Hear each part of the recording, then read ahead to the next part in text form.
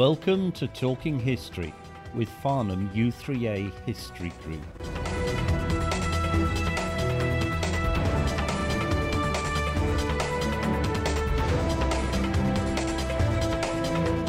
This podcast completes the talk given by Tim Davis on the London Underground on the 9th of September 2019.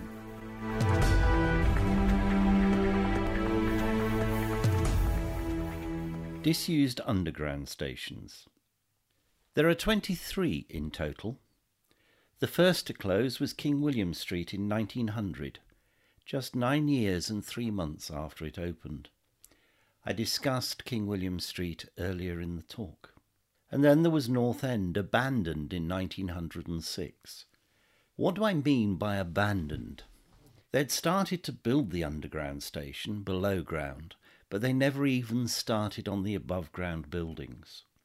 It was decided that there was no need for this underground station. It's also referred to as the Bull and Bush, after the pub not far away.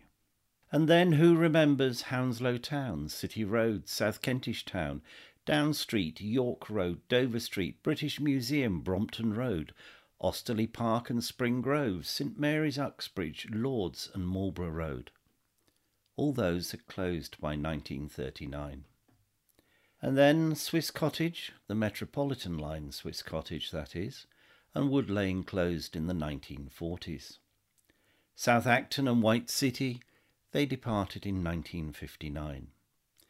Aldwych in 1994 and Charing Cross Jubilee Line platforms in 1999.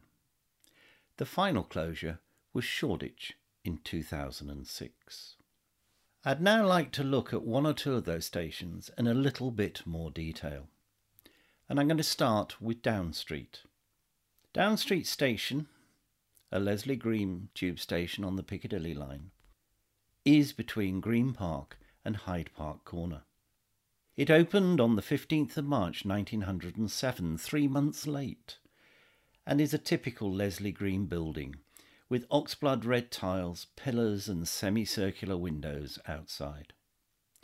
The platforms are 61 foot 8 inches below ground level.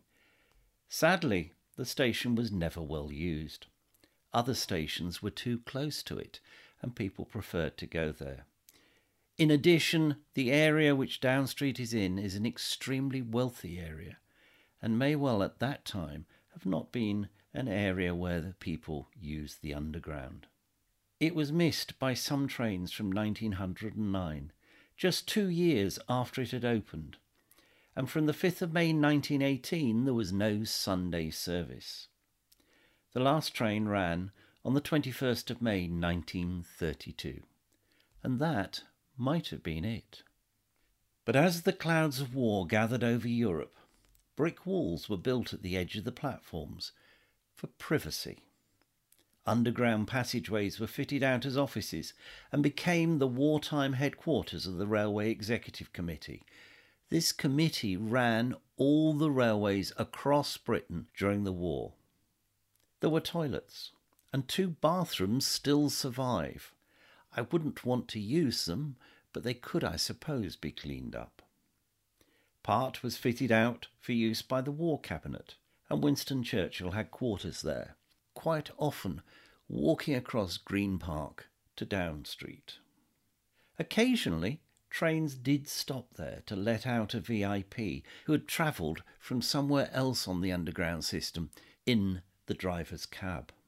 The photographs here show you directions to a committee room and also some VIP either entering or leaving the driver's cab of a train. These photographs show you a typical Leslie Green set of tiles showing the way out, and then a photograph of the kitchens, and finally a photograph of the switchboard in one of the corridors in the station. Our next disused underground station is the Aldwych, and when the station closed in 1994, it was already seen as a museum piece. It was at the end of a branch on the Piccadilly line served by a shuttle service, and in reality Aldwych should never have been built, but it was part of the plans for one of the 2 lines that constituted the Piccadilly line. It opened in 1907 as Strand Station, and even from its date of opening, it was never heavily used. It provided shelter from the Blitz to both Londoners and also valuable artworks from the museums in London. One of the platforms was exclusively for the storage of the valuable artworks. There was one issue, which was the humidity caused by all the Londoners sheltering on the other platform. It's also seen as being valuable for emergency planning exercises and for the backdrop for films that require underground stations of a certain era. In these photographs you can see the assistance window. Originally was the ticket office. You can see the eastern platform where all the artifacts were stored during the war. And also, not quite sure why, but there's a very interesting poster regarding the benefits to farmers from the common market.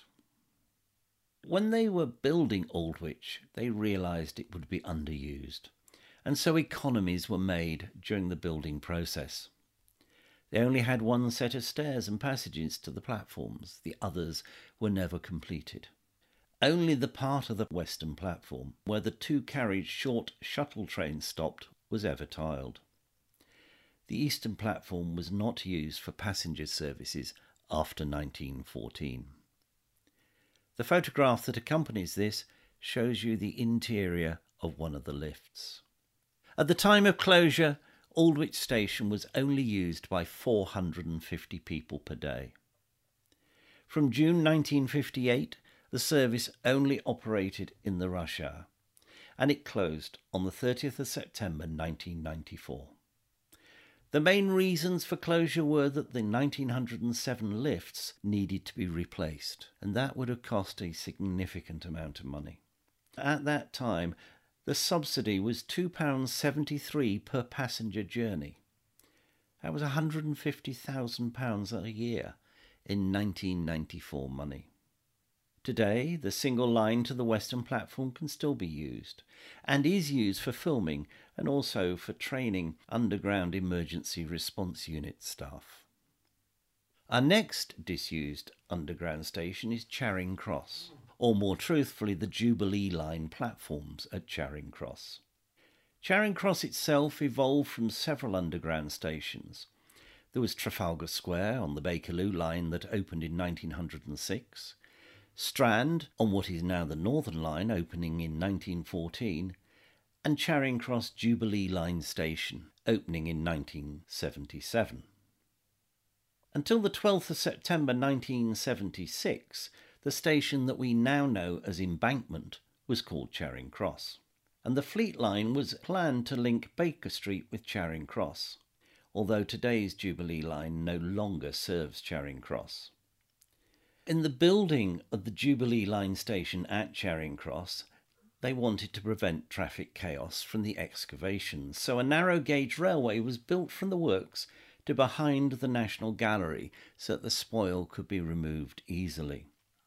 One of the tunnels that I have been along there has a big kink in the middle of it, and that's where the base of Nelson's column is. A ventilation shaft, nearly as tall as Nelson's column, seen in the photograph, was built on Craven Street. And the name change from the Fleet Line to the Jubilee Line cost over £50,000 in 1977 money, because many of the signs and other platform furniture had already been named with the Fleet Line. In 1999, the Jubilee Line was extended to Stratford because new tunnelling equipment had allowed tunnels to be dug through the water-bearing gravel on the south bank.